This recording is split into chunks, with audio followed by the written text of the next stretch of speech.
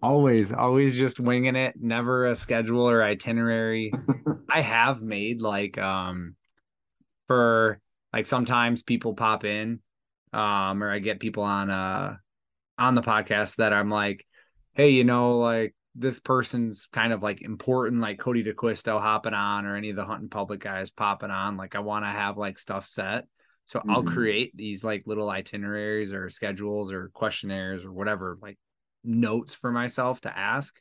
Yeah, And I like make it to the first one. right. And then it just like all goes out the door. And Yeah. then at the end of the podcast, we'll shut it down. It'll run an hour and a half, 2 hours, whatever. And then I'll look back and I'll find that we answered all of my questions anyway. And I didn't have to like do it in an interview format or like make any Right. hard transitions. Right. So it's Right. nice. Yeah. Nice. Yeah. So always winging it. Yeah. Way to go.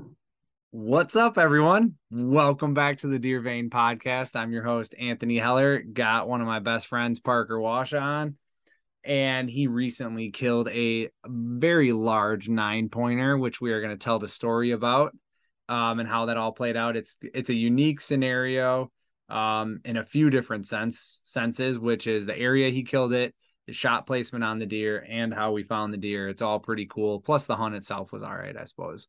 So, so I got Parker on today, and we'll be going through that hunt before we get rolling. The Vector Custom Shop, Vector Arrows, they're having their Rutmas sale, which is October 17th to like the 21st. I think check it out. They're doing a big sale for arrows and all their gear and things like that. So go check out that website. If you need some arrows, if you found some branches, quote unquote, that you didn't see that you were trying to squirt around when shooting anything or whatever, you lose them. Go check those guys out. Check out look for some more arrows with them if you guys are interested, or if you just like their if you do already have their arrows and you like their gear, I think that's discounted as well. So go check that out. Onyx Maps, of course, like go check out Onyx Maps if you're not doing it right now. Like pretty much anyone who has it is on it like every day. Like if you're before and after your hunt, like all you're doing is looking at that. And even during, you're sitting there thinking, I should have sat here based on the wind and these trails. Oh man, I should have sat here. You're always planning out new spots, things like that. Go check out Onyx if you're not. Last but not least, Venado. Venado has some phenomenal like lifestyle apparel, but this year they have some really cool new stuff out, and it's a lot of warm weather stuff. So today in Wisconsin, it was a high of 38 and it was snowing this morning. And getting some good quality, thick clothing to wear out in these temps as we roll into November and December, even under some of your hunting clothing. You don't have to buy all those super thick layers that you have to spend, $180 on. You can buy something a little bit nicer that you can wear in the woods. And while you're taking your family to Walmart to pick up Halloween candy and buckets and all that fun stuff that you don't really want to do, but you do kind of want to do, but not really because you just have to do it. You know what I'm talking about, Parker? I know you know what I'm talking about. No, no, it's news to me. Yeah, right. You're probably like, okay, honey, you go pick up all that stuff. I'll practice shooting my bow here for a little Exactly. Exactly. bit. So So yeah, go check out Venado if you guys haven't yet. And with that, those are a few announcements. I do have a shop opening up. It's not open right now. I think it opens in like 7 days or something. Been working with a producer out of Wisconsin. He's getting shirts, hats, and hoodies. He sent me a whole bunch of samples of them. We've been going back and forth on which ones we want, which ones we can get.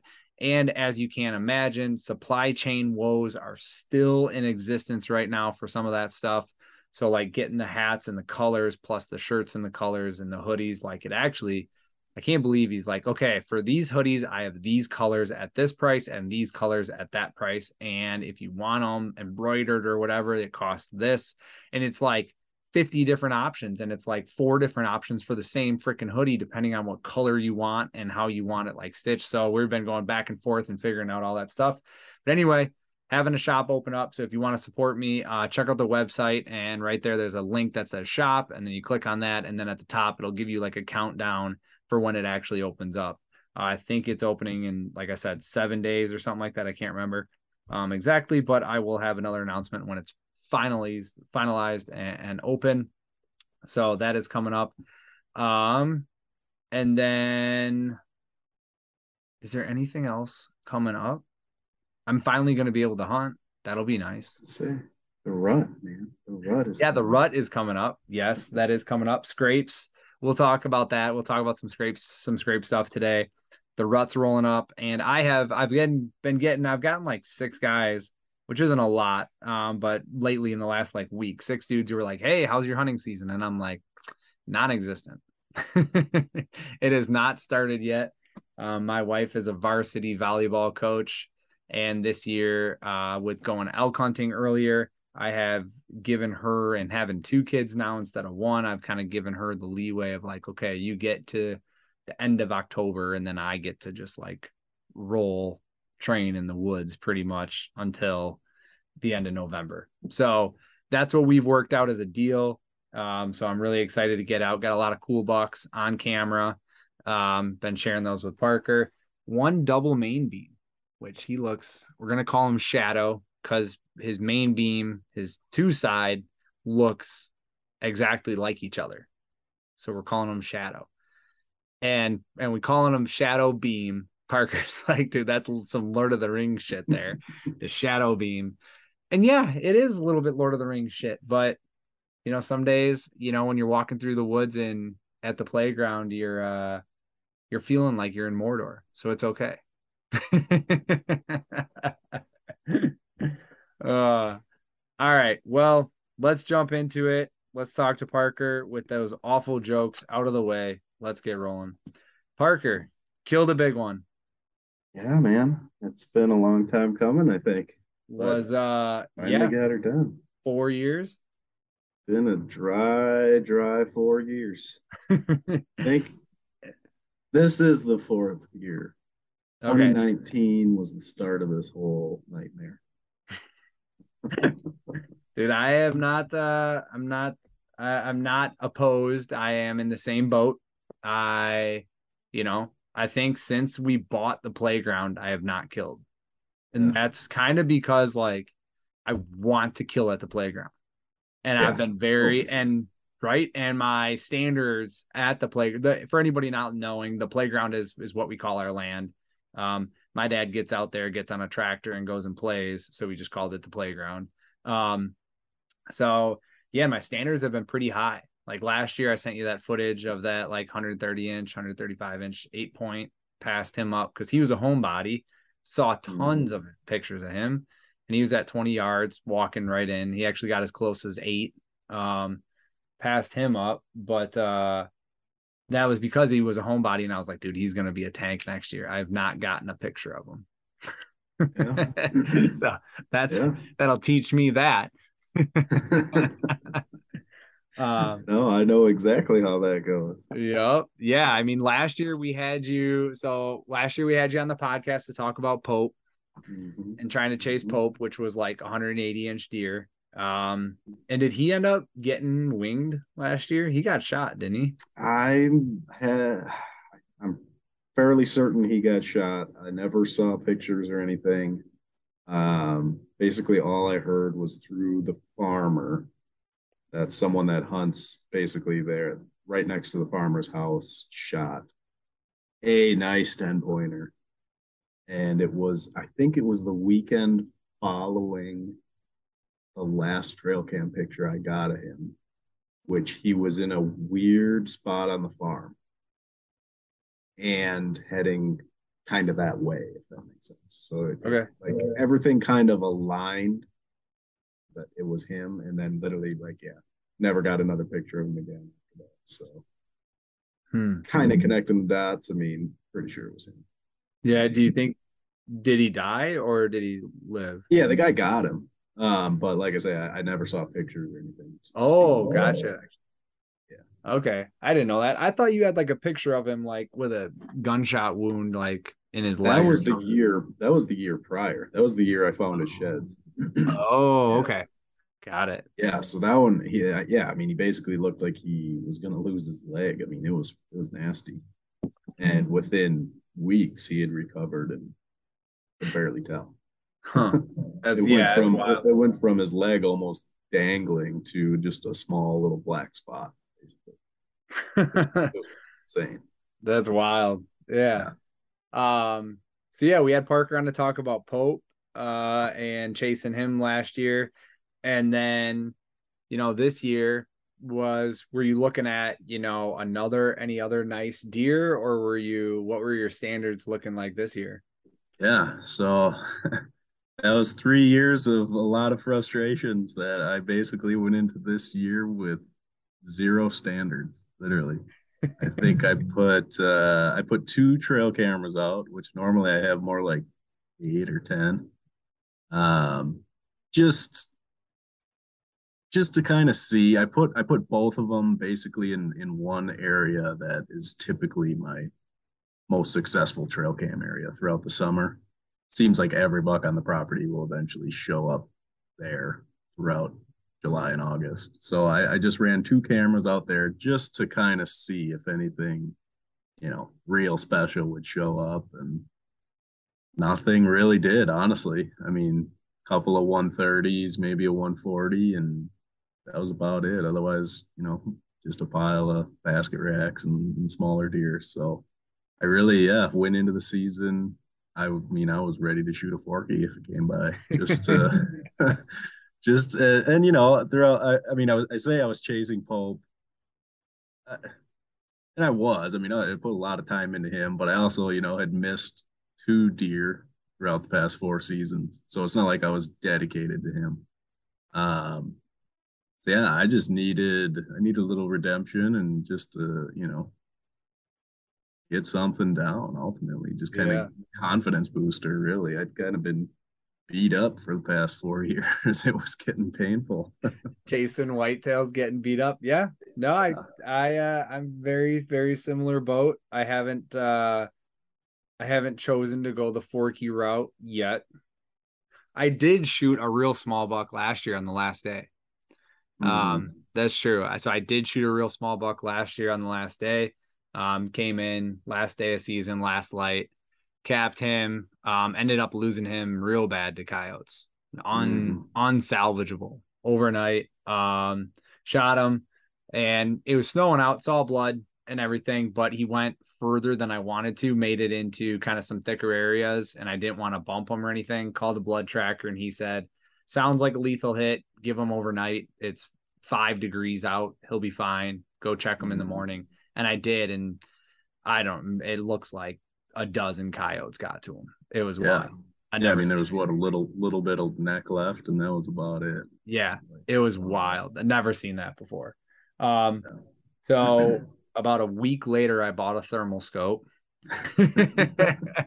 and that is now one of the pastimes is there's a 223 and a thermal that hangs out at the playground. When you hear coyotes, you go out to, we have this bluff, and they're always down in the bottom. You can go out there and poke at a few if you feel like it. Yeah. Yeah. At least get a um, look, huh? right. So yeah, I mean, other than that, yeah, I haven't really. I mean, we have a few really nice bucks on camera this year. Two, all three are like non-typical. One's got a big tine coming out of his G2. The other one has double drop tines, and one of them has a whole nother main beam. So any of those, I'd be very thankful. And I do have pictures of that 11 point, some new ones, and he did one of those deer. He did not lose anything from velvet. Like, how they Oh get yeah. spindly and skinny after they lose velvet. Yeah, I got Yeah. him in the food plot right next to the cabin. Oh, nice. Yeah, coming right up, and yeah, he's just as big as I thought he was. He's a good one, Good. probably in like the Good. 160s.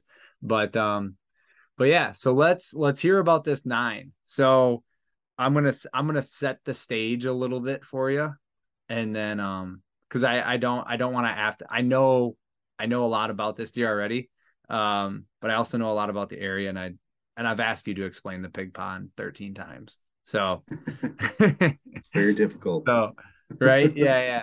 So so Parker's hunting this deer, and he's back in a corner. Actually, you know what? I am gonna ask you. So, well, you've been hunting over and over at the at the ranch for a while, for I don't know, whatever, like the last few weekends, right? Mm-hmm. Mm-hmm. Missed that one the weekend before at the rock pile, Yep. different stand, different part of the farm. Why did you choose to go back to the pig pond?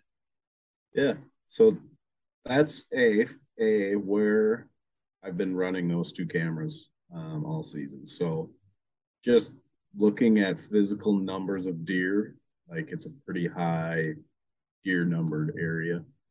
Um, a lot of the rest of the property sees recreational pressure, not necessarily hunting. And actually, this year has been probably even lighter from a hunting standpoint. But camping, four wheeling, things like that. I'd say 75 to 80% of the property sees pretty high traffic, right? So the pig pond is kind of cut off from most of that. It's still accessible, but you really got to kind of work to get back to it. And there's down trees right now that just no one's taking the time to kind of clean up ultimately. So in my eyes, it was a rather untouched spot. I'd hunted it one other evening earlier in the year that I actually had to climb out of the tree about 20 minutes before dark because a thunderstorm was rolling in, which I wasn't too happy about, but had to kind of take my losses there. Yeah. And ultimately, I mean, it was a perfect win for that particular stand. I kept the stand up high. You kind of have options in that area to keep it up high on the ridge near the agriculture fields, or you can drop down into kind of a thicker, nastier bowl area, which I do like doing later in the season, kind of more towards the rut. But for the morning, right? It was what was that? October 15th or 14th. Mm-hmm. And we had it was a good cold front. Yeah, real nice cold front came through. I think that Thursday. I hunted that Friday night just in basically the farthest opposite corner of that farm, just to kind of put the feelers out and just see if anything was happening over there. It was also a really good win for that spot, and I saw a couple deer, but nothing, ultimately nothing too crazy. So that following morning, actually wasn't even supposed to go. My wife was supposed to go, but she's been having a couple issues with her broadheads that I wanted to get her squared away kind of earlier in the week, but ultimately we just never had the time to. So instead of sending her out that Saturday morning and telling her to just aim right, and then all of a sudden the arrow hits exactly where you want it to go, right? We decided to maybe just wait on that and see if we could get her a little better squared away on Saturday. So yeah, kind of a last minute change up, but I got the green light to go ultimately, and I hopped on it, and that was, I mean, for that wind on that farm, that's probably my number one or number two choice at least. And then weather wise, it was a nice cold morning. Just seemed like a good morning to be out even in mid October, right? So Yeah, no, I mean that all like makes sense. So you just kind of picked it as a good spot that you already known of. You just kind of wanted to get out there and you tried the other side of the farm the night before. Not a whole lot going on. So then you decided to kind of sneak on over there. Yeah. Yeah. Yeah, basically. Makes sense. And yeah, If you think of, for everybody listening, if you think of a property in the shape of like a backwards a backwards L, right? So the hook is going to the left instead of to the right. Um, not the yeah. I mean a backwards capital L. So Parker would have been in the very bottom left corner of that L. Does that does that sound about right? Like of the property. I'm looking at it right now on I mean if you drew like a yeah, I mean that's what I envision it like if you're listening to this. Like it's a sure. like yeah, because I mean the stairway and the food plot and everything is to the north, and then you come down, you get into the big ag field, you hang a hard left, you head west, and then you're in that back corner right there. Okay. And Yeah. right. Yeah. And it lays out with a big how big do you think that ag field is? Like 200? That piece, Well, the one side of the ridge that we used to own is 120 acres. So, I mean, there's a similar amount of side on the neighbor side, right? So it's Yeah. basically a 240-acre ridge, if you can picture that. And the entire upper part of that is agriculture, and just basically just the sloped hillside all the way around is woods. And then as you get into those bottoms, it kind of turns into um, really more like pasture, like set aside kind of Mhm. grasslands, if that makes sense. So basically, if you picture a 120-acre chunk, 340s stacked on top of each other, I was hunting basically at the far edge of, of Right. a third. Going from east to west, you were on the far west end of that. Yes, exactly. Entering from the east, coming all the way across, and Yep. then setting up on the west corner of it. Yep. And the other thing to note is in this west corner, there is like a literally, it's kind of like a square bowl where Mm-hmm. the ag field makes another hard corner, a hard 90-degree corner, and Parker is in that pretty much in that corner, but it's an outside corner, not an inside corner, Yeah. and it drops down pretty steep pretty quick. So it's like Yeah. a bowl underneath you. So if you put a stand, like Parker was said, he was sitting pretty high because he's like, what are you, 20 yards in or 30 yards in the wood line? Yep. 20 yards. 20 yards in, but he's putting his stand like 20 feet up and he's at like eye level with the field. Mm-hmm. So Yeah. like that's, Perfectly. yep. So like that's how you're looking at that. So then you can kind of see way down into that bottom when the leaves drop and you can still shoot that upper field. Yep. Yep. Okay. And that Cool. that upper field on the chunk that we can hunt is still standing corn, right? And then Okay. the neighboring side was all hay and alfalfa, kind of in the back 40 of it, and the front 80 was like a alternating, soybean corn. Gotcha. So Okay. little bit of variety back in there. And then I mean, yeah, there's oak trees basically everywhere. When I was tracking this deer, I mean, it was basically walking on acorns when I was down in these bowls. So it was Gotcha. kind of a food buffet for them. Whatever they wanted, they pretty much get it back there. Corn, alfalfa, acorns. Yeah. Yeah. Yeah. And to just like detail this out just a little bit more, because when we get into the story, this is going to make sense. If you picture a square 40 and then divide that square 40 into four quadrants, that upper left quadrant is woods and the rest is cornfield. And that upper left quadrant is that bowl that Parker's sitting in.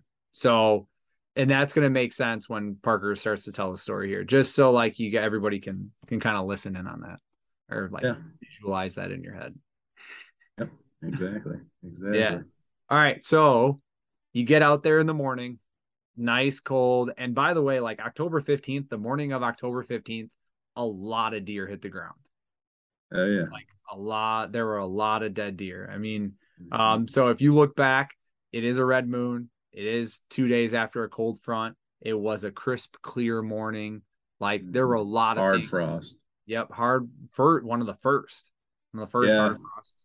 Yeah. I mean, and then you also had October 15th, like the beginning of what I would call the pre-rut, like Yeah. 12th to the 15th. Like that's when, like if you run trail cameras all year on like on transition areas or scrapes or anything, like typically between the 15th and 20th is when like the bigger boys kind of start showing up Right. All of a sudden, you're for the seeing deer first that you've time. never seen before, and Yeah. maybe some daylight pictures, but just a lot of all of it. Yeah. It's like the switch kind of gets flipped on the amount of activity. Not necessarily all daylight, but it seems like the amount of activity just goes through. Yeah. And my cell cams, like I was texting Parker, my cell cams were lighting up.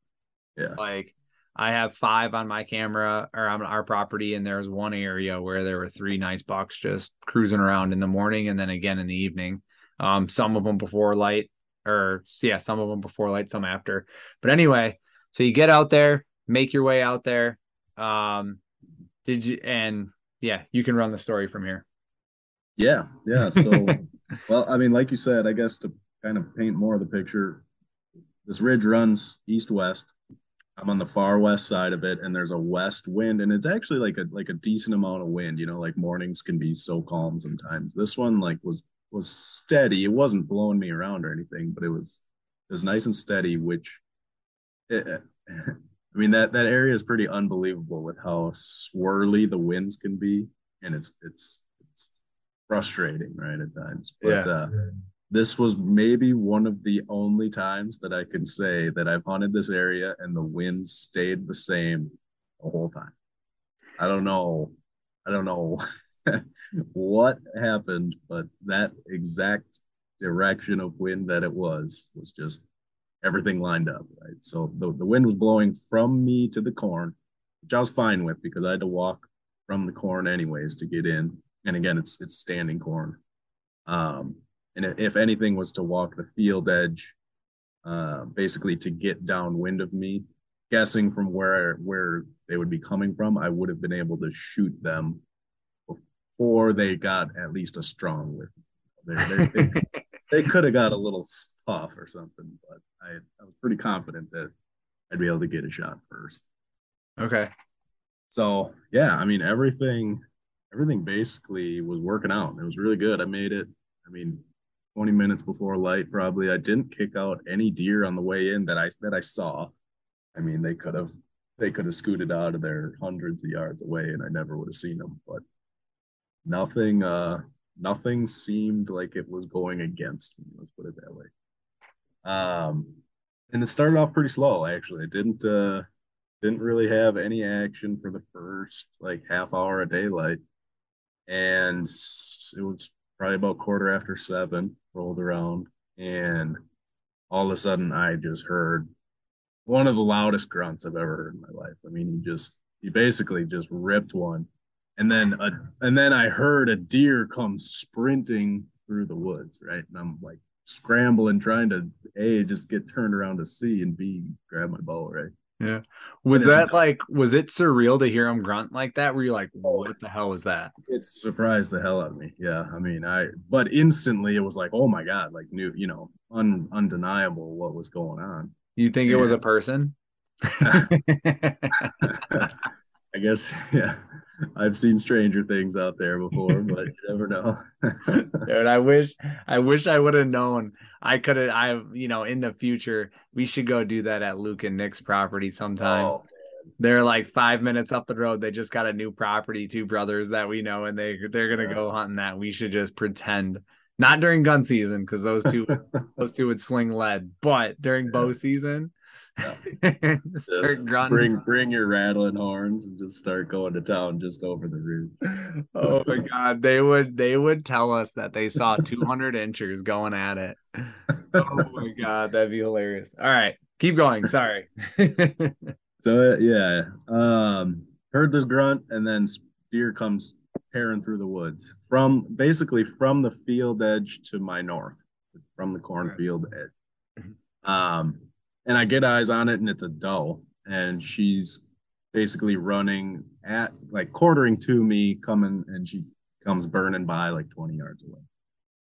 I'm like, okay, like I would have shot her if I had the chance, but she's gone. So what the heck is pushing her, you know? So I'm waiting and waiting. And multiple times I couldn't see the buck yet. Um, Multiple times though, he would grunt on that field edge, and I heard him snort wheeze once.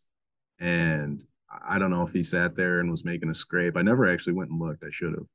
But I could tell he was about 50 to 60 yards away. There was kind of an area where I couldn't see any of the field edge.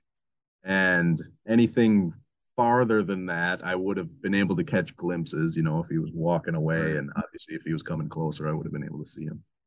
Was But he he just, like, was the grunt, was there any like, I don't know how to explain this, but like, it's not that often that you hear a lot of grunting in the woods. Like sometimes you do when they're really close and they're just like bat, bat, bat, yeah.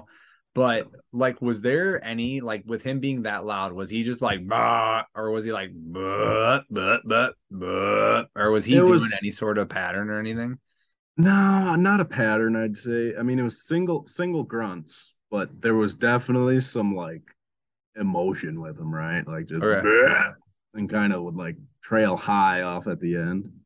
And he kept doing like that same type of grunt. And my Okay. best guess is there was another buck farther down the field edge towards that other corner that I just Mm. never saw or never could see, right? Because I mean he snort wheeze, like a straight up heard the snort wheeze, Yeah, what'd which that sound like?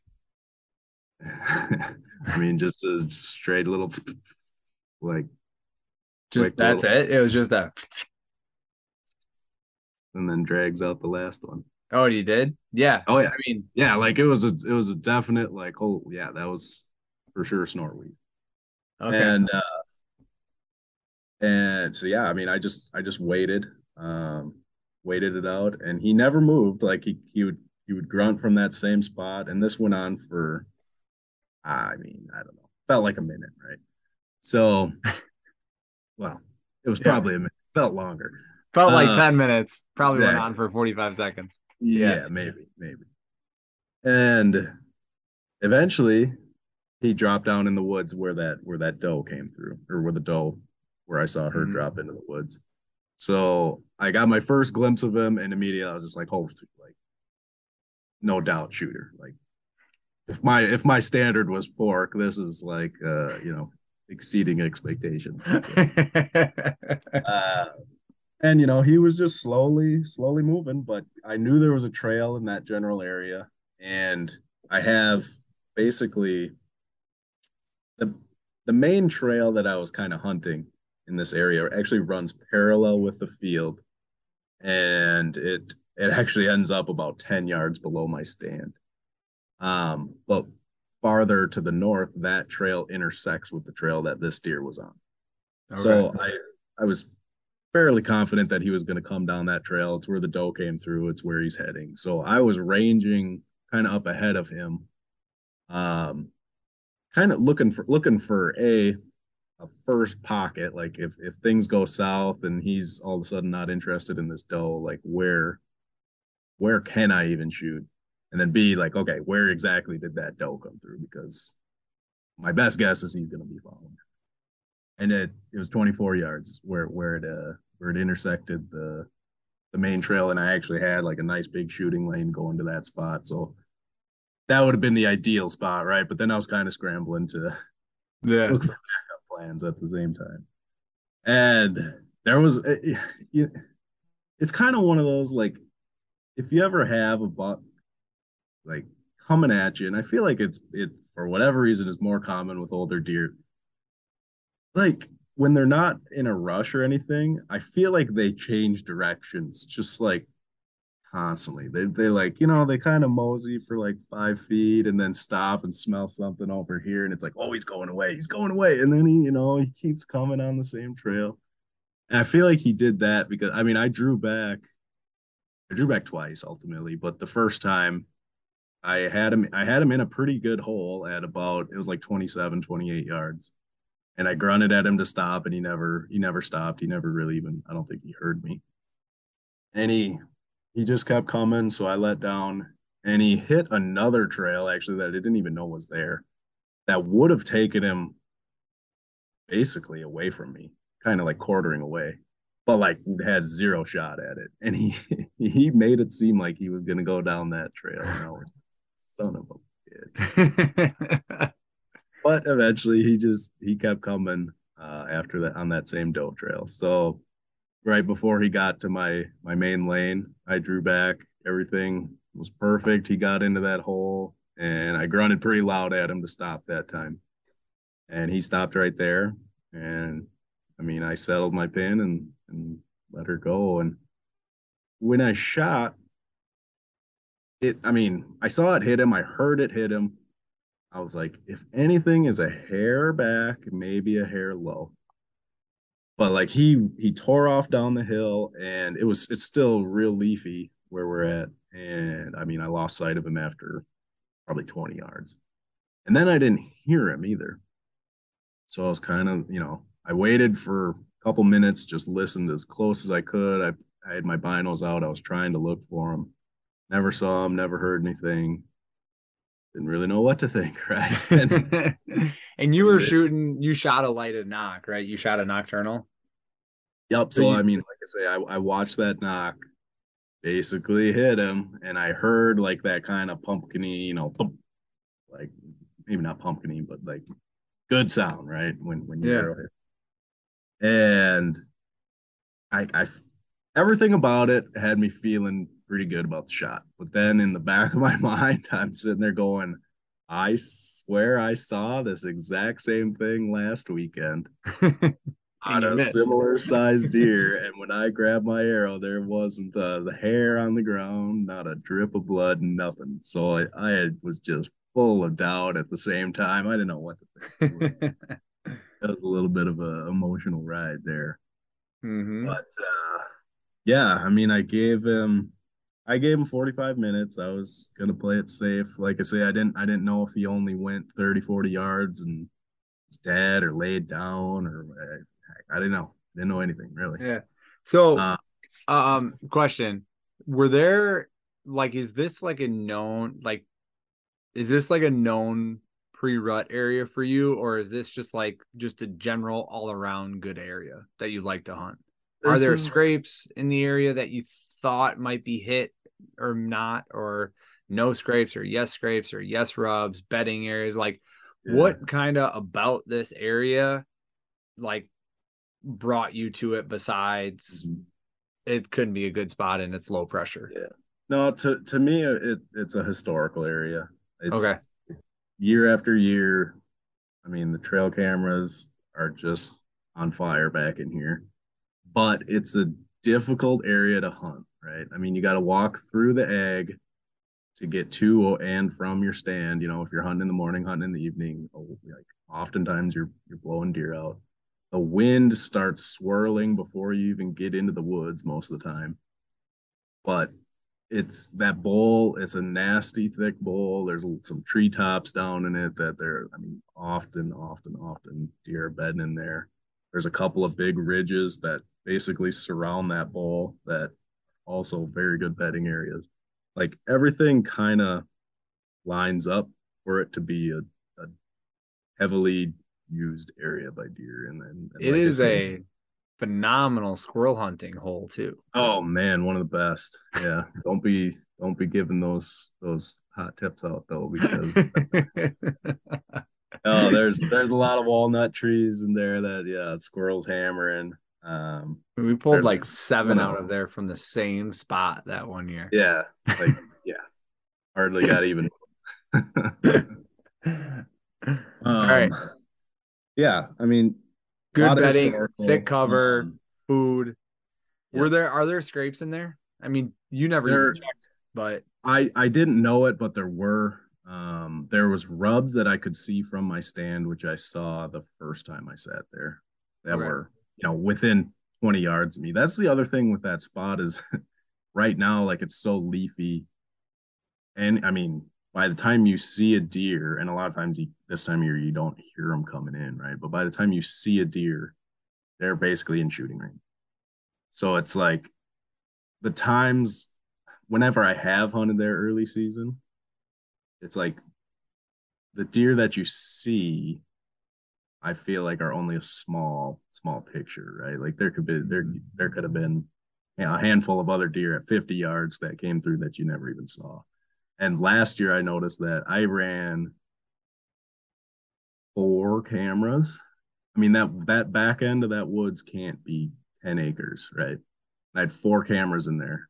And one day I was sitting down in that bowl and watched like I think it was like 5 different bucks on one evening hunt, and not a one of them walked in front of one of my trail cameras. So it's just one of those areas that I mean it screams deer, but it's very hard to hunt. Got it. And that morning I just had the hunch that that was the place to be. Yeah. And yeah, really, I mean, did I have real time data to go there? No, but it was just a historical time and time again kind of thing, really. Yeah. Good wind, good spot, good morning. Good morning.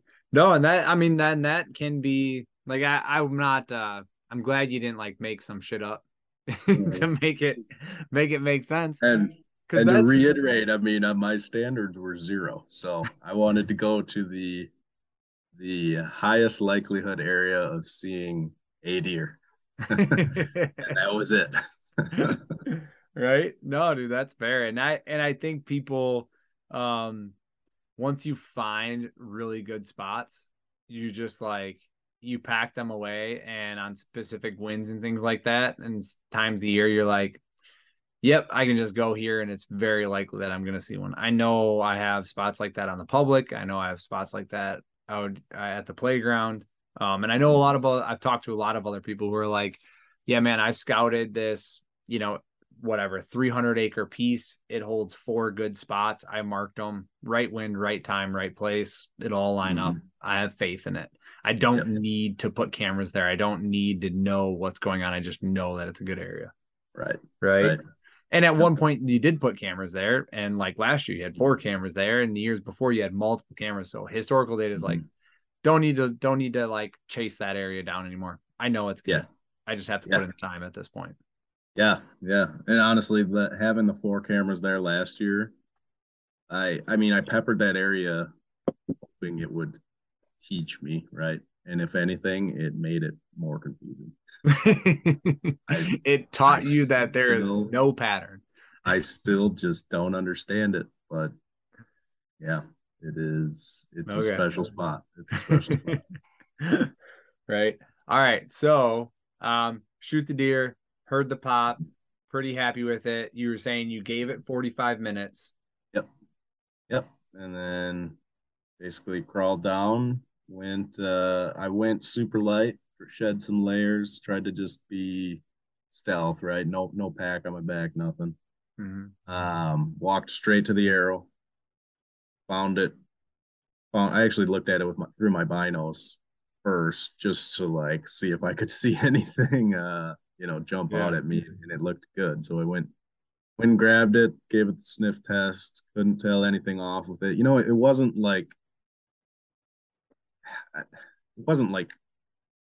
heavily, heavily, heavily coated in blood, but like definitely was very bloody arrow. It's like everything is lining up with what I saw here. Like this is a dead deer, right? Hmm.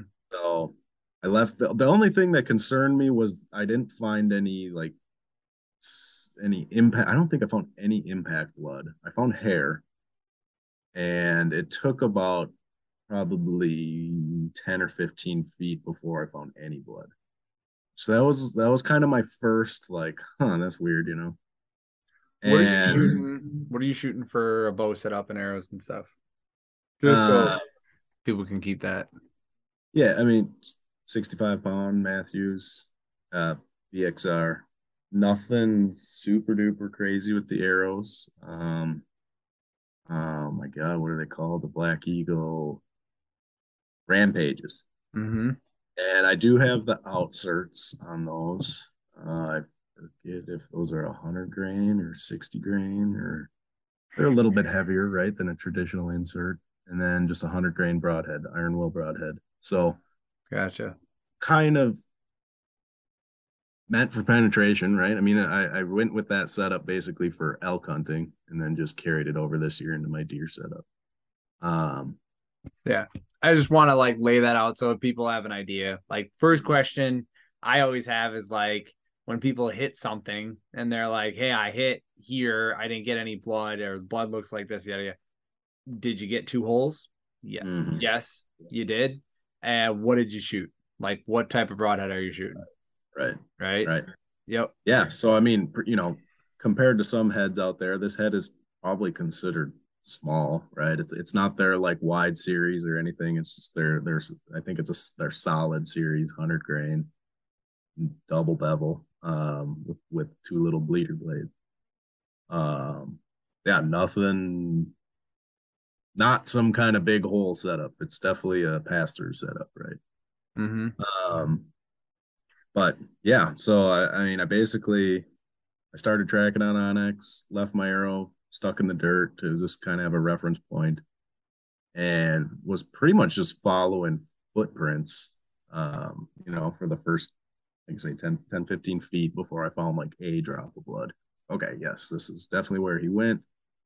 and just all like basically as slow as I could kind of contain myself was following this trail and the whole time kind of looking down into the bowl, looking out ahead of me, just trying to see if he was still alive, if I'd be able to get a glimpse of him first, which almost never pans out, right? But I was on my toes.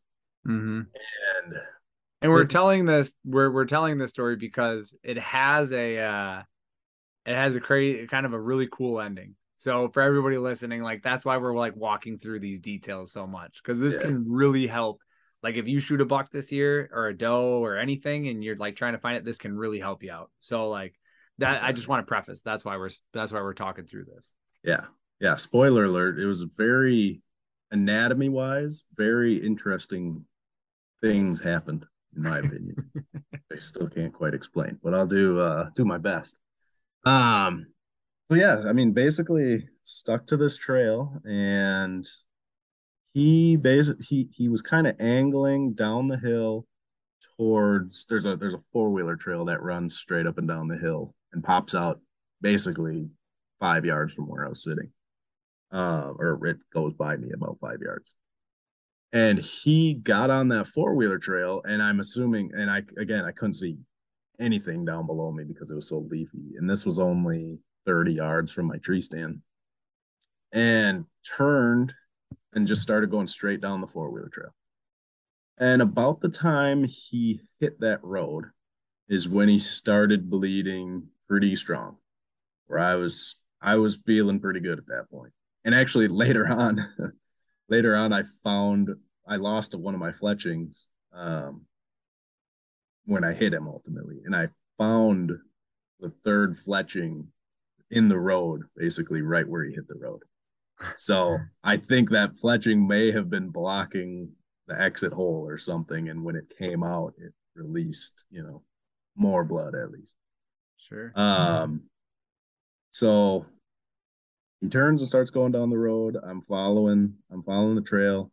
One thing I'm noticing on if you picture a deer trail that he's following, on his left side, the blood is pretty heavy and has a lot of bubbles in it, right? Like pretty clear indicator it was a lung hit. The right side, not any bubbles really, but still a pretty decent amount of blood. I, you know, Which I side didn't. was his entry side? Entrance was on his left, exit was on his right. Okay. I didn't think it was like dark enough to look like, liver blood or anything like that. It definitely wasn't like super bright and pinky or like bright and pink. It wasn't frothy. Like a lot of like good double lung hits, it'll be more frothy. These were the side with bubbles was like decent sized bubbles, maybe like pencil eraser size bubbles, right? But like piles of it, physical piles of bubbles laying on the ground that am now seeing 10 yards out ahead of me. And I'm sitting there going, man, he's done. He's going to be right here. He's going to be right here. And every 5 yards, I'm thinking he's going to be right here. And I follow, I follow the trail down the road for, I don't know, 50 yards. So I'd gone probably 80 to 90 yards at that time. And then he actually turned and started heading right into the bowl, basically at the bottom of that four-wheeler trail. And down there's like an old dried pond that has some like pretty tall berms around it. Um, and he headed right through the middle of that pond. It's completely dry at this time. And then up and over the berm. And I can see the blood, kind of going, but I can't see anything on the backside of that berm. So I'm going, okay, I've already gone, say 100 yards. By the time I get to that berm, it's going to be 150 yards. He's got to be laying right on the backside of that berm. And if he's not, I'm getting out of here. Like something's not right, right? Like the amount of blood that I'm seeing, he's got to be dead close. And if he's not, I don't know. I'm missing something, but I got to give him some time. So I get to the berm, I go poke my head over, and there's nothing. I mean, there's blood. I can clearly see where he went into the bowl. And again, just piles of like this bubbly blood. but no deer. And it at that point in the bowl, it's still somewhat open. You can see 30 yards. You know, if there was a white belly, you'd see it. Um, but yeah, I couldn't see anything. I had my binos out. I was scanning the hillside, just kind of looking for anything, right? But I backed out at that point, and that was um, I don't know, maybe 8:30, Yeah. and told myself I was going to come back at noon, thinking, okay, probably got one lung and liver. Yeah. And hopefully, at that point, I was just thinking, hopefully he didn't see me. He's got to be either in this bowl or up on that hillside. And I just hope he did not see me and spook out of there. And I just never saw him, right? So we had this whole time you were doing that. Parker, we're all part of a Snapchat group, our group of buddies, and we were having a conversation, and someone said, check the arrow and then go 20, 30 yards. And if you don't find him, back out. And I responded, I was like, who the fuck only goes 20 to 30 yards? it's like, oh, just go 5 more yards. Oh, just go 10 more yards. Oh, I can see 30 yards. I'll go up to where I can't see anymore. Right. And all of a sudden you're like 150 yards out and you're like, shit, I've gone too far. I need to get out of here. Yeah. I mean, it takes no time at all. I mean, if you're tracking yourself, it takes no time at all. And if you're at 100 yards, well, right. And then all of a sudden, yeah. And to me, like one of a really eye-opening piece that one of my buddies, Mark Suzeski, said is like, dude, when we find elk and their double lung hits, it's under 100 yards.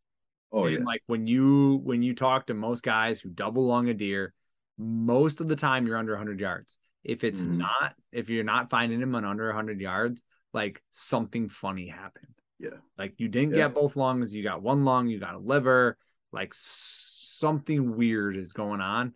Yeah. And then that, like, to me indicates like 100 yards is like, for me, 70 yards is the cutoff. Like I'm out. Yeah. Like if he's not dead right there, like I'm out. Yeah. Yeah. And I mean, in hindsight, I mean, I was kind of looking at it after the fact, right? This might be the first deer I've shot where I really just didn't know. Like, I've shot I've shot some deer straight up heart shots, like 100% was confident in it, and been on very minimal blood trails, but like at night or whatever.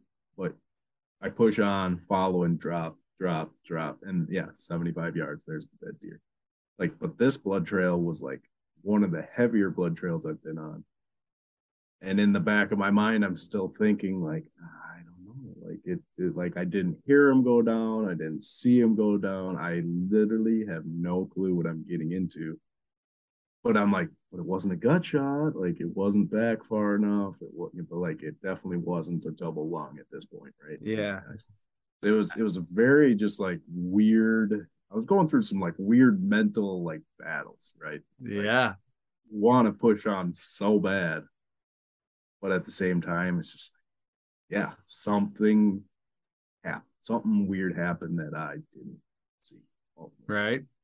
My big I'll never forget this and this is a huge tip that I can provide is more blood doesn't equal good hit. Like that is there's no correlation there. Literally zero. Like a shit ton of blood. So last year my uncle shot a buck with his crossbow and pouring blood. Like headlamp on at night, not even looking as far as the headlamp can look, and I'm just following blood, like just pouring. And we never found that deer. Still never found that deer. Like combed the hillside where he went, never found that deer. I know where we bumped him. He bedded down and I was like, oh yeah, he probably bedded here until he saw us. Then he got up and left.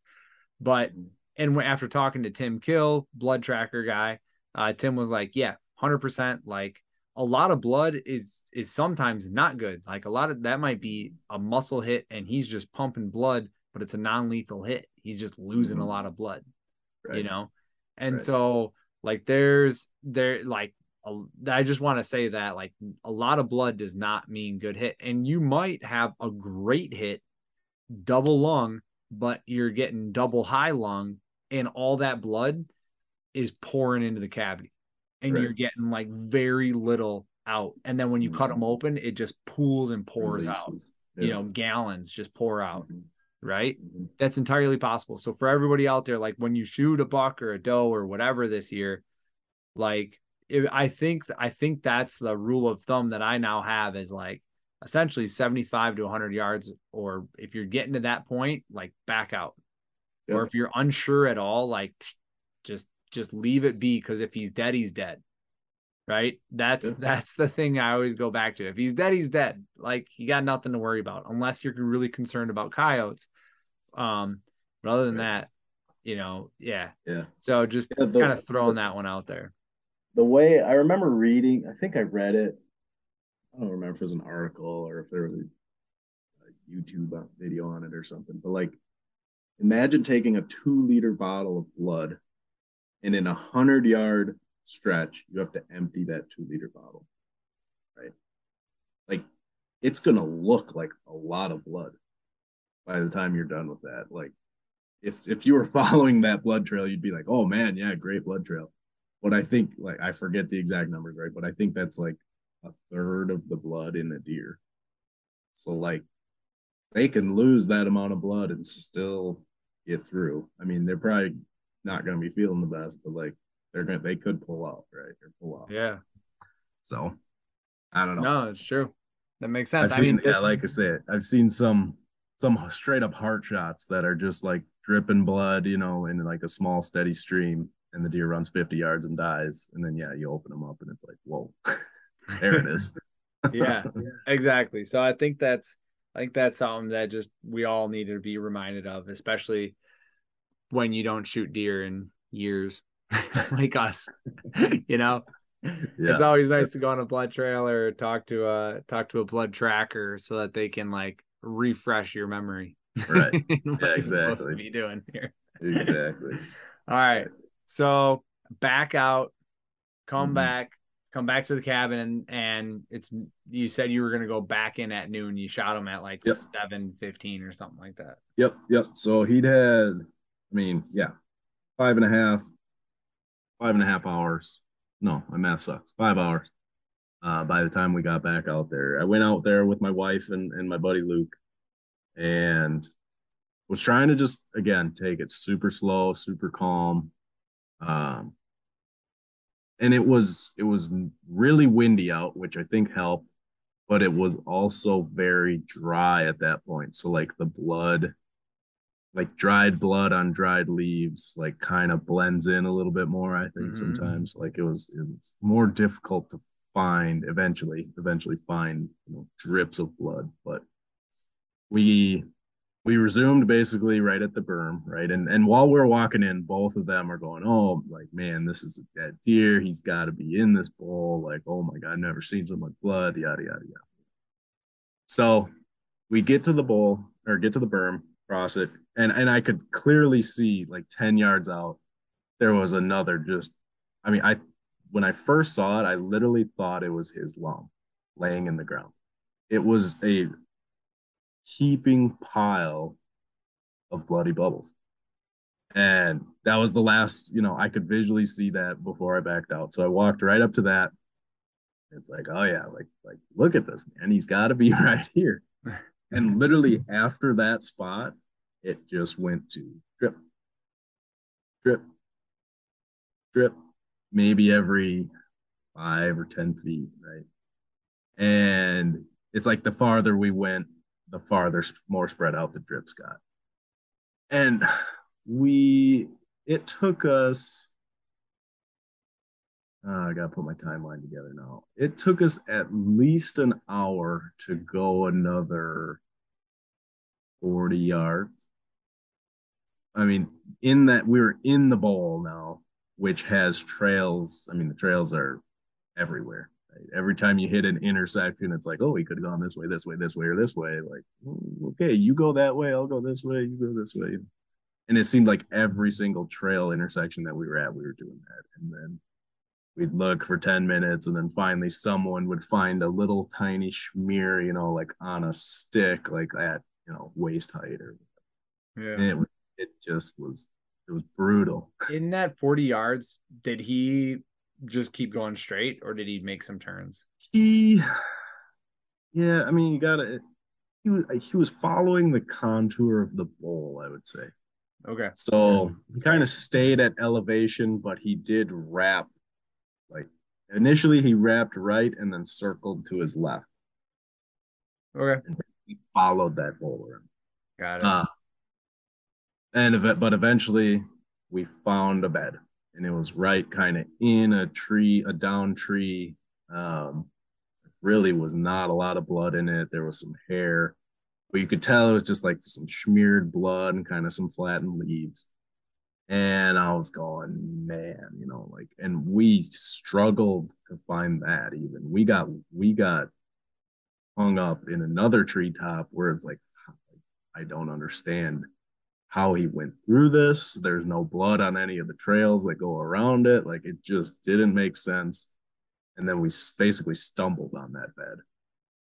So I'm still not really sure what happened there. But long story short, couldn't find blood leaving that bed. We took basically every possible option for maybe 15 or 20 yards, just looking for anything. And there was nothing. There's literally not a speck of blood.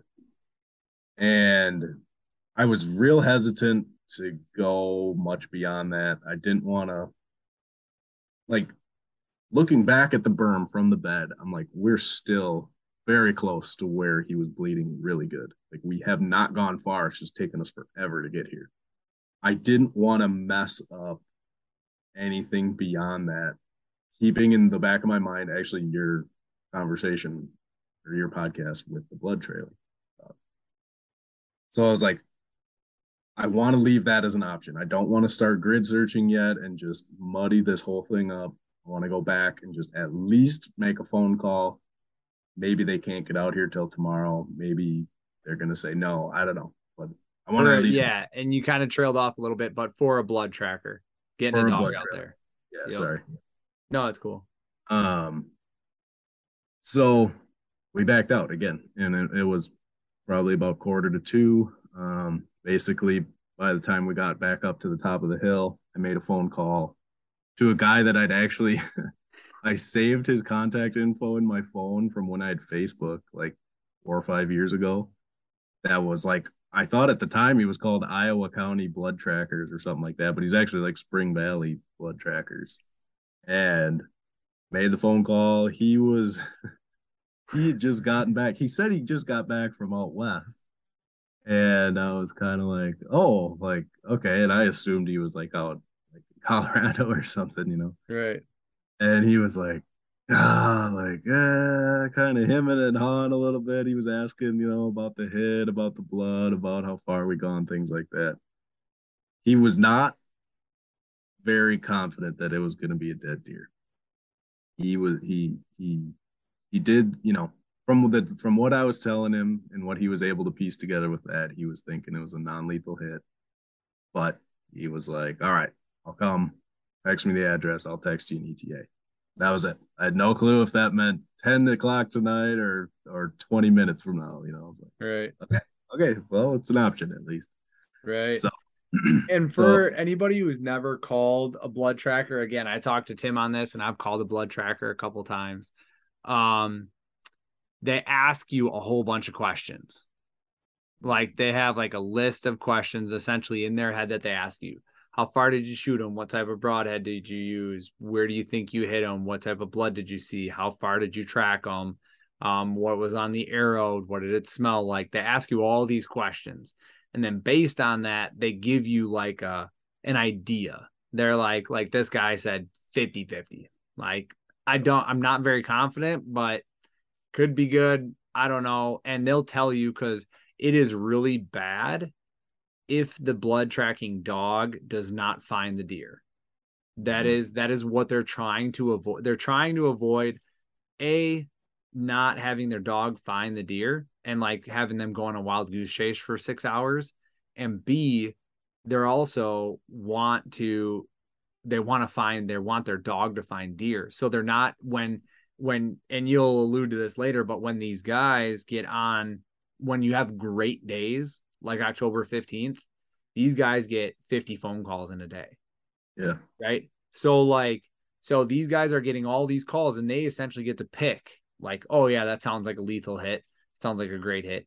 And the best part, the thing that you can do is don't lie to them at all. Tell them exactly how it is, exactly how you feel it is, and tell them what you found. Send them, take pictures of the arrow, take pictures of the blood, all that kind of stuff, so you can send it to them, and then they can then make an assessment and decide what they need to do or what you should do.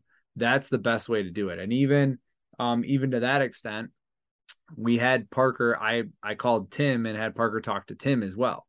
Mm-hmm. And second opinion. Yep, just to get a second opinion. Like the first guy gave him a 50-50 and said, yeah, I'll be there, but I'm not sure. 50-50 chance. And Tim also said, yeah, man, 50-50. I know that other tracker. He's a great tracker. He's been on more tracks than I have. I'm gonna give you a 50-50 based on what you've told me. So but I looked at Parker, I was like, dude, the positive thing, he's coming, which is good. Like that's a very good sign. Exactly. Because I texted him the address at 2:00, and I was having some real issues with service, and I think he was too, because like it would show my text like went through, and he had an iPhone, so it shows when it's delivered. It would show it went through, but then like it wouldn't show that it was delivered, which means that he has shitty service where he's at. So it was this like painful like 15 minutes of like, dude, when are you coming? And all of a sudden I got a text. He goes, okay, I'll be there just before 3:00. It's like, oh, perfect. We're going in an hour or less than an hour. Yeah. So yeah, I mean, long story short, he showed up. I took him back out to where the blood basically hit the 4-wheeler trail. And he took one of his dogs, and I mean, it was incredible. This dog, it never like went like crazy excited, like a bird dog gets birdie. Okay, I'm gonna interrupt you for a second. In the 45 minutes we were waiting for the dog, that was an incredibly awkward 45 minutes of us trying not to tell you, or trying to tell you to be confident, but also being like, fuck, I don't know if you lost this deer. Like this deer's gone, man. It's just like all of us, when you pulled in on the 4-wheeler, we like stood around the 4-wheeler for 10 minutes. Then we moved to a truck bed for like 10 minutes. And then we moved to another truck bed for like 10-15 minutes. Then I think I might have thrown an arrow or two. And then like, ooh, look, all the kids are running around. And we're just like trying to avoid the conversation of like, what the fuck's gonna happen? The one that got away. Yeah. Right. Just trying like not to like make you feel awful. Right. And to reiterate, this is coming off of the weekend prior missing potentially the same deer, but like an equal caliber deer. So like already on a roller coaster ride, and now it's at the bottom. Yeah. All right. So sorry, continue. Yeah. You got out back to the spot with the dog. Yep. Go ahead. And I mean, like I say, this dog, it like I didn't know what to expect, right? I'd never done one of these, and it was this small little hound. Yeah, like I don't know. He never like got birdie and all excited. So I was like, I don't know if this is good or if this is normal. Like he's kind of just walking down the road, which happens to also be right where the deer walk down, right? But like he'd kind of smell some blood and like wag his tail a little bit, and it's like, yeah, that seems good, And basically the guy was just like, yeah, you could do whatever, just don't go in front of the dog, just stay behind the dog.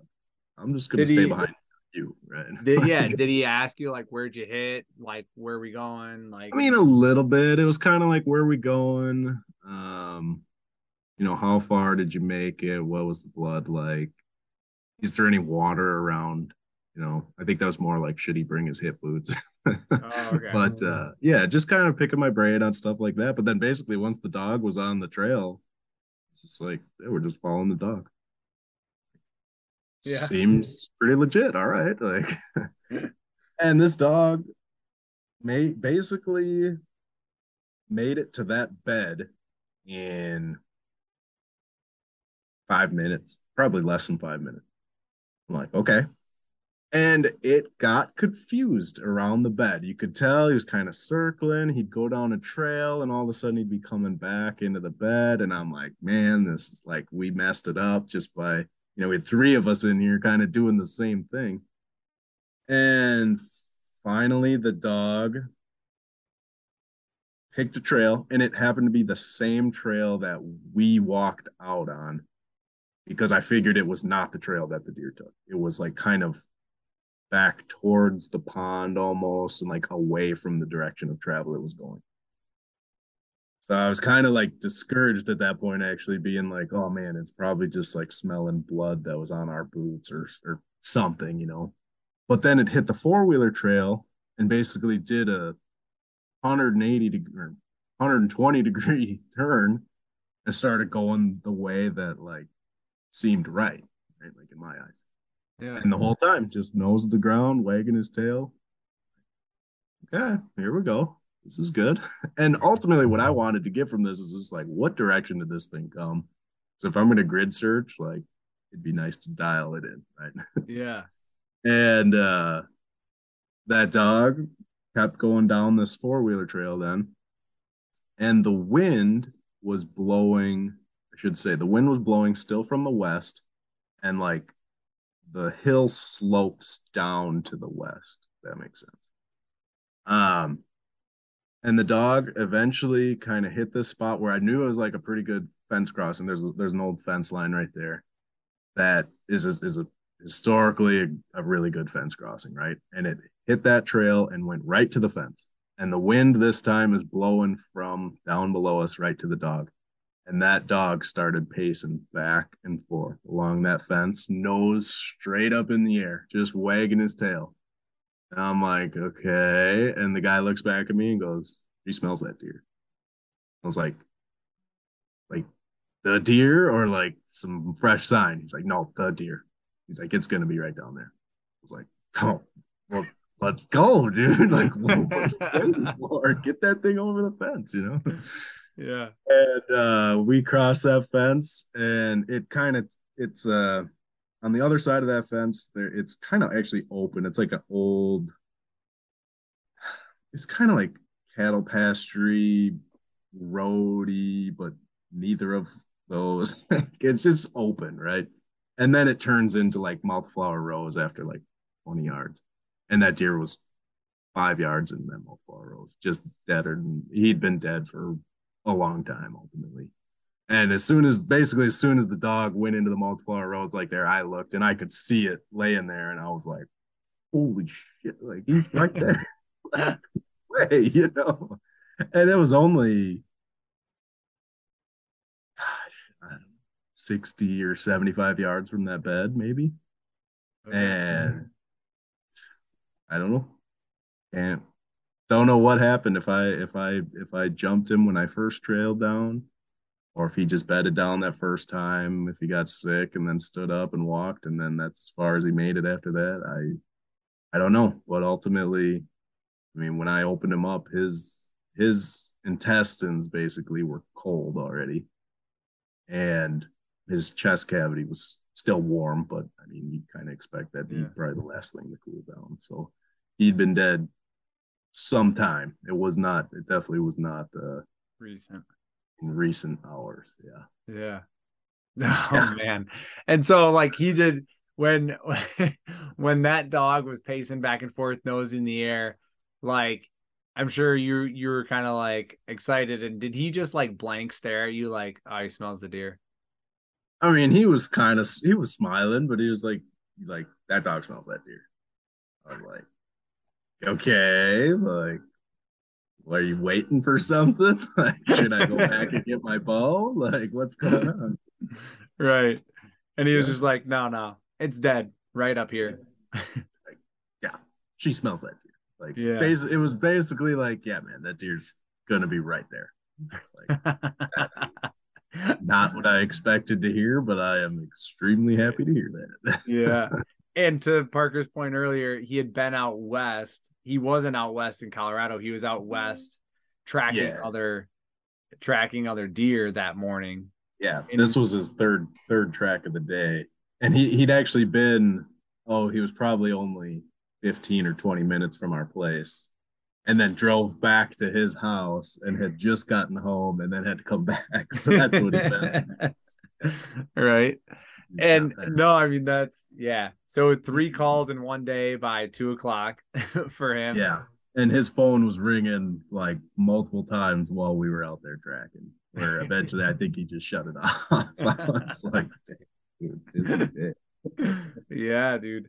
I mean, I think that is so cool. Like, just the fact that, that, you know, it took you hours and you're kind of like concerned about it, leaving him, coming back, and you couldn't find. And I think it's so amazing that he just like, I love, like, even if I like saw a deer die, I would call, like, if I knew he ran 100 yards and died, I knew it was like a double lung. I may call Blood Tracker just to be like, hey guys, I have a dead deer. Would you like to run your dog on this? Dude, absolutely. And he had mentioned a couple of times. I mean, him and his wife both do this, and they both have multiple dogs that they bring with them, and they both have puppies in their truck that like they're looking for that, like a gimme, basically, right? To get that puppy on one and have the reward at the end of like, yep, this is what you do. So like, oh man, it was incredible. Like, I would absolutely recommend it to like anyone who's like, dude, I don't know if I hit him good, I don't know hit him bad, or like say like, if you know it's deader than a doornail, be like, hey, if you want, bring your dog out here. Like, I don't know that I want to pay you for him or anything, but like, if you want to train him, have at it, you know? Right. Yeah. But like the best thing you could do is not go try to trail it yourself, right? Like that muddies up the waters. I mean, it didn't seem to really impact this dog much, but like, I would say that the dog trailing took 10 minutes at the most. And if we wouldn't have been down there and muddied it up, it probably would have been like 5 minutes. Like, yeah, simple. It got confused around that bed, which took it maybe 2 or 3 minutes to kind of get that sorted out. And then it was like, oh yeah, here we go. It was I think that is so cool. Yeah. I think it's just so cool. And it's really cool. I've watched a dog work twice, and it's just so cool to watch that dog work too. Oh yeah. Because I mean, you're just like, is there even blood here? And like you forgot to say this, but like you didn't even you found like a couple of drops after that dog turned. And like, yeah, so that was when we got back onto the road and the dog was just going. Me and the guy were both talking. I was like, I don't know, like she seems like she's like on the trail, but like neither of us have seen blood. And we'd gone at, zigzagging, we'd gone whatever 20 or 30 yards at that point. It's like, I don't know, no blood, 30 yards. Like, and I was looking like hard, right? Like, really hard. And I didn't find any blood until it was basically turned to go over that fence. And then there was one drop. Like, oh, okay, yeah, like she's on this thing for sure. Oh man. Yeah, I think that is just really cool in general. And then also obviously that you found the deer, right? I mean, we were all sitting there and you sent the text out. It's just like found him. Everybody was all jacked up. Like, yes, he found him. He's dead. And you're like, deader than a doornail, been there forever. Who knows? Like, I'm willing to bet you he died in that first 45 minutes. He ran up, bedded down, got up, ran downhill again, and then died on the other side of that fence. Yeah. But I think so too. I really do. Especially seeing, after cleaning him, it was like, man, I mean, they're tough animals. You never really know, but like, yeah, I don't think if I would have jumped him, I think he would have gone farther for one. And if I did jump him, I don't think he like it almost seemed like he kind of died on the spot. Like he didn't bed down right there. Like he wasn't really in like a thicket. He wasn't next to any kind of like down tree or log or anything. It was like just after the multiple rows started. So like it wasn't super thick yet. It was just kind of like a not good bedding spot. I mean, he was laying there on his side, right? Like kind of starting to bloat up a little bit. So like I couldn't tell, but like I almost think he died. Like he stood there and fell over dead. Right. I don't know. Total guess, but that's what it seemed like. Yeah. So you mentioned one thing. How much did you pay for this guy? You did mention pay. Yeah. So he was 125 bucks. And I threw him a little bone too, just as a Thank you. yeah, big time. Like Yeah. which I mean, in my eyes, if I wouldn't have had him come there, I do think I would have found that deer. Like he was in a spot that I would have checked. Um, but it might not have been until the next day. The coyotes might have had him completely demolished, or the meat might have been 100% spoiled, right? Like Yeah. in my eyes, it was a hunter. Not much money in the scheme of things to get a fully recovered deer with the meat still good. I mean, I had a little bit of meat loss just because I was playing it safe. Like realistically, deer was fine. Yeah. No, that's So all. Yeah. So, and I think that like that's extremely reasonable for a guy to drive, 45 yeah, minutes to like one to there and then back yeah, plus spend. Granted he only spent 10 minutes with you, but yeah. fuck, like it is He two does. hours, it's 2.5 hours worth of work. He Yeah. doesn't know that, He right? has no clue what he's getting into, right? Like what someone describes versus what you actually see can be very different things. So Right. like, oh boy. Yeah, and I remember Tim, back to your point about muddying the waters, the one thing that Tim was like said was do not take your whole family from the cabin and go out and grid search and everyone walk over the blood and you don't mark the blood or anything and everybody go everywhere and then Yep. afterwards call me. Yep. Don't do that. Like that's a Yep. bad idea. When you are unsure about the hit, call Mhm. me. Yeah. Like that's what he's always said. Like, and for me, that means like if you think you gut shot him, if you don't know where you hit, you're not shooting a lighted knock, something happened funny, you didn't get a look at it, you go Yeah. and check your arrow, and that deer is not 30 yards from where you can see it, Right. call him. Like Right. call him, talk to him. An opinion is free. They're going to talk to you for 10 minutes. They're going to give you an opinion. Yeah. That'll Yep. be free. Right. Yeah. So, and I called Tim last year on that buck that I shot to round this all back through. And he was like, yeah, that sounds like a dead deer. Sounds like a very Mhm. dead deer, but I would give him overnight because Mhm. his words were, if you jump him, you're going to give the coyotes more of a blood trail. Mm. If Yeah. you let them lay, it's a smaller blood trail for the coyotes to pick up. He's like, dude, Yeah. you could do worse. You could do better. But my Yeah. opinion, hopefully he bedded down just outside the field edge there and he's like Mhm. kind of tucked in 30 yards and you're going to be fine. That Yeah. wasn't the case, but he didn't know and I didn't know. You never know Mhm. what's going to happen. Yeah. So um so yeah, there's that, and the other thing that I wanted to talk about was you did have like a little bit of meat loss, and I want to talk about the shot because that was Mhm. like when I looked at it when you brought him back and when we hung him up, I was like, this wasn't a double lung. Yeah. Dude, it's one of those. This is the third animal now that I can say has been hit in spots that make you go, what the fuck is that all about? Like like Brenda, a deer that Brenda, my wife, shot a few years back was one of those.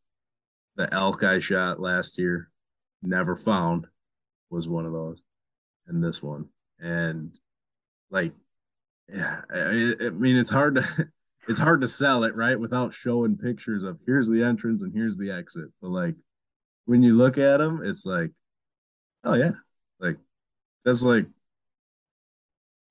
we're not even talking last rib, right? Like you hear guys that are No, like, yeah, I think I got it in the last, tucked it in the last rib, like probably got both lungs. This is like mid rib. center of the rib cage. On both Maybe sides. maybe a rib back or maybe two ribs back on the exit side. But like that would be like, yeah, right. Center of the rib cage, let's call it. So after, and not to get like super duper graphic, but like while I was gutting him, right, I was very interested in seeing what the hell happened here. Especially when I got to him and I saw the holes. I really wasn't low. I wasn't low. If anything, I was maybe an inch or two right of where I was aiming. Right, that was it. And so I opened him up. I mean, he was bloated. So like stomach was swelling, like ready to pop, basically, which keep that in the back of your mind.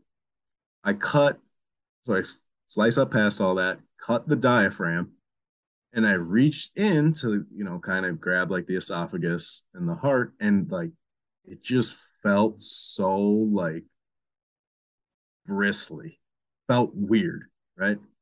And I pulled my hand out, and it was just completely full of gut material inside of the diaphragm, inside of the chest cavity. I'm going, what? As I'm looking at his bloated stomach, like, okay, like that's interesting. So I, whatever, slice and dice and pull everything out. And yeah, his entire chest cavity is, I mean, there was like acorns floating in there and corn and hay, everything, right? But his gut was still like, and maybe it was just like how it was sitting, but like it wasn't deflating. It was stayed. It's like there was a hole in it or something. Like it stayed whole. Didn't I wish I would have taken a little more time and like looked for a hole in that. Whatever, wrote it off as well. I must have somehow hit the guts, right? The liver was completely untouched. I looked at the liver because I thought it would have been a liver hit. Completely untouched. One lung had a broadhead hole, basically center lung, I'll call it, maybe just a squirt back. And that was the entrance side. The exit side, the back of the lung, I couldn't tell 100% if it was from the broadhead. The back of the lung just kind of seemed a little bit shredded, chopped up.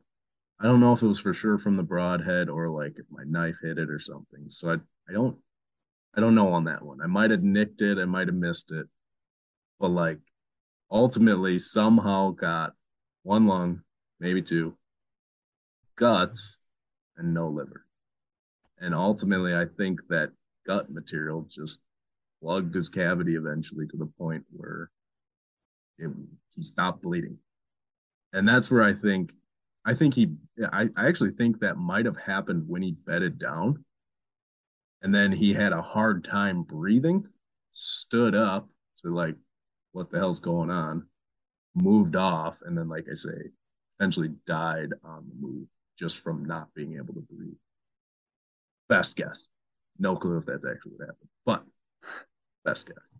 No, yeah, and I agree. Like that's wild. So, and just to give you guys an example, we had the archery shoot this year, and Parker was 12 ringing the shoot off we had. Parker was 12 ringing guys at like 50 and 60 yards on these targets. So Parker's a pretty good shot. And when he was like, dude, I'm pretty sure I hit him good, but I'm thinking one lung and a liver. Like, I don't know. He was like pretty much broadside, maybe a hair quartering to, but pretty much broadside. And he pulls the deer and he hangs them up, and you look at the holes, you're like, that's a double dead center, double lung. Like that's what you're looking at with both of those holes. And I took pictures of them. And I'm just like, and even after we peeled off, we caped them out and everything, you're looking at that and you're ready to cut them up, and you're like, I don't understand. I don't understand. Yeah. Like, Yeah. like that's exactly where anyone in their right mind would have wanted to hit the deer. Right. Right. Like a broad, like, yeah. I mean, like I say, it doesn't make Right. sense. And that's where I say, like, I think weird stuff happens when you play with the back end of the lungs a little bit when they're exhaling or inhaling. And like like going back to my wife's deer, I somehow this is theory that the thing was taking a deep breath when the arrow hit it, right? Entrance hole was behind the diaphragm, exit hole was behind the diaphragm, double lung shot. Two broadhead holes in both lungs. Bled basically nothing because all of the bleeding happened in front of the diaphragm, but the exit holes were behind it. The deer ran 100 yards and was dead, but we had zero blood trail to follow at night. Had to come back the next day and basically walked into the thing. Like it's just one of the other like how does that happen, right? And like I feel like something similar happened with this one somehow. Yeah. This is coming from a non-biologist.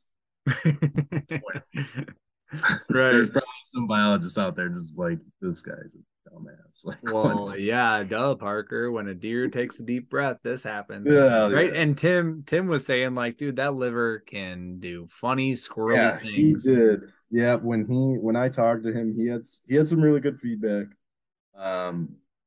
And he said, I mean, ultimately that liver can be contorted into some really weird angles where it's basically like if you're basically like don't count on a liver shot being a liver shot. Like assume it was worse if you think it was a liver shot because you might have missed it, even though it's right where the liver should be, right? Yeah. Kind of like, oh, okay, well, that's good to know. no, that's cool. I appreciate the story. We're rolling into close to 2 hours here. Was there? I'm just trying to think of anything else. I know you and we can talk forever on this stuff, but yeah, I mean, where that shot was, where you think it would be. I mean, you would expect it to have died on the 4-wheel trail, like 40 yards and see ya. Right. And just been like, yep, I'll drive the 4-wheeler right to it and we'll call it a day and we'll have tenderloin for dinner. Right. Yeah. So, but no, I think that was, I'm very happy that there was a happy ending to that for us, not the deer, but yeah. As far as the meat loss goes that you said, like, because the guts got all over everything on the inside, kind of took a little bit out of that inside. Yeah. And like I say, I mean, it probably sat like that for 4 or 5.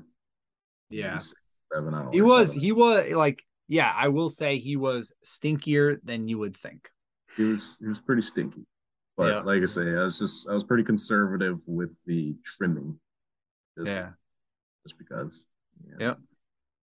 Still got basically a cooler full of meat out of him, which is very good. Oh yeah, for sure. Yeah. No, that's cool. Well, yeah. So now you're playing daddy duty the rest of the season. Yeah, pretty much. We got a couple weekends lined up still with parents and in-laws watching the kids. So nice. I don't know. I'll be back out there. What I'll be doing, I don't know. You'll just have 22. Might have a camera. Might have nothing. I don't know. But I just can't not go out there. Yeah, you got to be like, you go out there and you'd be like, Brenda, you go sit here. I'm going to go squirrel hunt over here and be like, dude, you're in the wrong spot. I am sitting here trying to poke squirrels giant. And here comes these giants. Like, I'm sorry, get over here now. Yeah, that's probably what's going to happen. Right. So yeah, Parker and I may do some filming, may do some squirrel hunting, may do some daddy duty and just hanging out, whatever it is with the wives. I did ask Allie, my wife, I was like, what are we doing for like Halloween weekend? She's like, Halloween. I was like, all right. She's like, yeah, we're going to go to my family's side because they always have that Halloween party and we're going to go get the kids trick-or-treating. She's like, why? Don't plan on hunting that weekend. I was like, all right, well, I will plan on other weekends. She's like, yes, once. And she said the other night, she's like, yeah, once volleyball's over, like, go do your thing. I appreciate you. I appreciate all this. Like, go do your thing. So, So yeah, I'll be down and running around and whatnot, and we'll run into each other and maybe go take some deer out of Luke and Nick's property and whatnot too. So Yeah. we'll see where the fall takes us, man. Yeah, man. That sounds good. Maybe sneak in and out of state if I fill my tag early. Oh boy.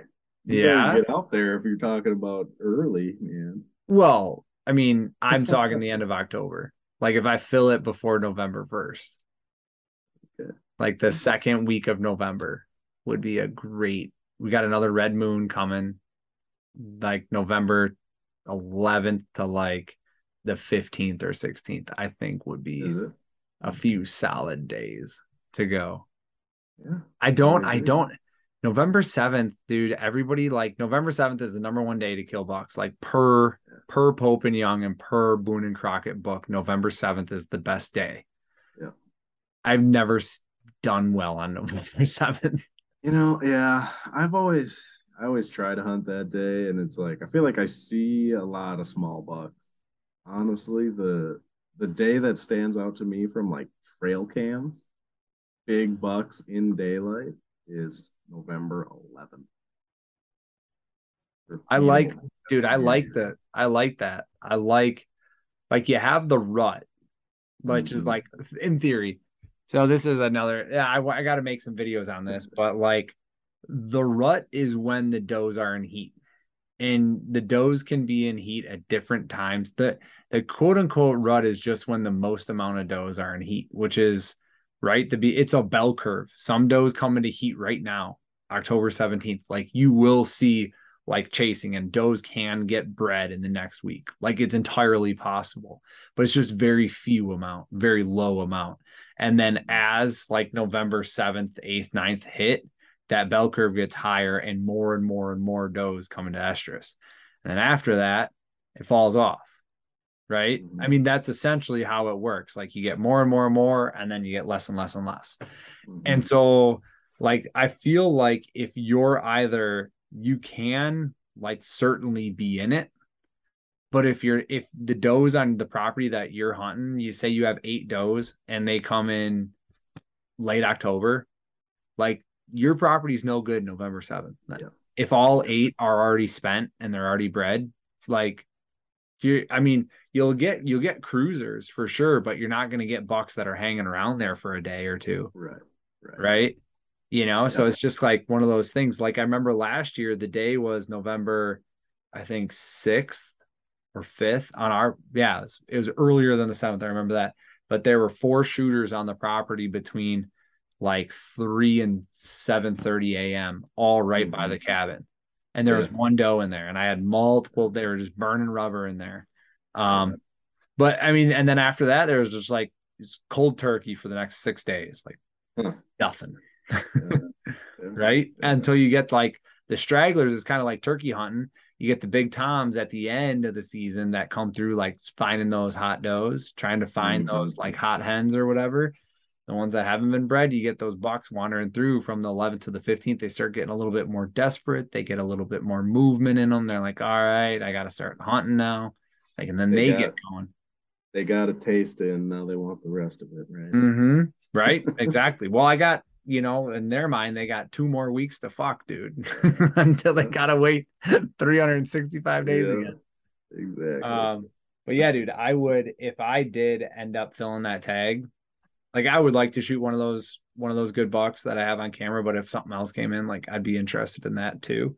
Yeah. Um, if I did, I would go down to that Illinois property that you and I looked at like 7 years ago. The public. Yeah. Yeah. Dude, I hunted that like what, Yeah. 4 or 5 years ago, and I had a great time there. I Yeah. had 2 days there and Yeah. I had a great time, and I would go back to that with you. The problem is I slept in my truck, so we'd have to do something a little bit different than that because I'm not sleeping with you. But we get a hotel room or something. Yeah. Uh, That's doable. yeah. All right. Well, Gotta hey get the man. wife sign off. Yeah. That's right. All right. Well, hey dude, thank you for spending the time hopping on so quick. I appreciate it. Man, thanks for having me. Yeah. And if people want to find you, they can't because you're not on Nope. the socials. Nope. Good luck. Right? just buy a diesel truck from Dodge. Yeah, support my work. Right? Parker works at Cummins. That's all we're gonna get. All right. Thank you everybody for listening. Really appreciate it. If you guys enjoyed the podcast, enjoyed the conversation, please like, subscribe, tell your friends, tell people about it. That really helps. And also, if you could leave a review, that is extremely helpful. Thank you so much for listening. Best of luck to everybody out there. Remember, it's unitedbloodtrackers.org. Something like that. Bloodtrackersunited.org, United Blood Trackers. I forget which one it is. Look that up. They're all over the place. Go check those guys out because they can really, really be helpful, and especially in scenarios like this. Parker had this guy's phone number. I looked it up. There were 4 other people we could have called in the area that we would have had options for if this guy couldn't have made it. Because at that point, like I was advocating for a dog even before Parker got back. I was like, if he doesn't find him, like we should get a dog on this. Like hopefully he doesn't go far. But yeah, I mean, getting a dog on these kind of trails is, like Parker says, first time doing it. He's like, yeah, all day. All day. It's cool. It's cool to watch, cool to see, and you're very likely to get a definitive answer. And we did talk to Tim about that as well. And I'm trying to wrap this podcast up, but he said he was on 3 tracks that day already as well. 1 recovery and 2 that he definitively proved were non-lethal hits by finding the deer alive. So he's like, yeah, this thing's running off and it's non-lethal. You were good. Like you just fucked up your shot. So check those guys out for sure. UnitedBloodTrackers.org. And yeah, thank you everybody for listening. Catch you next time.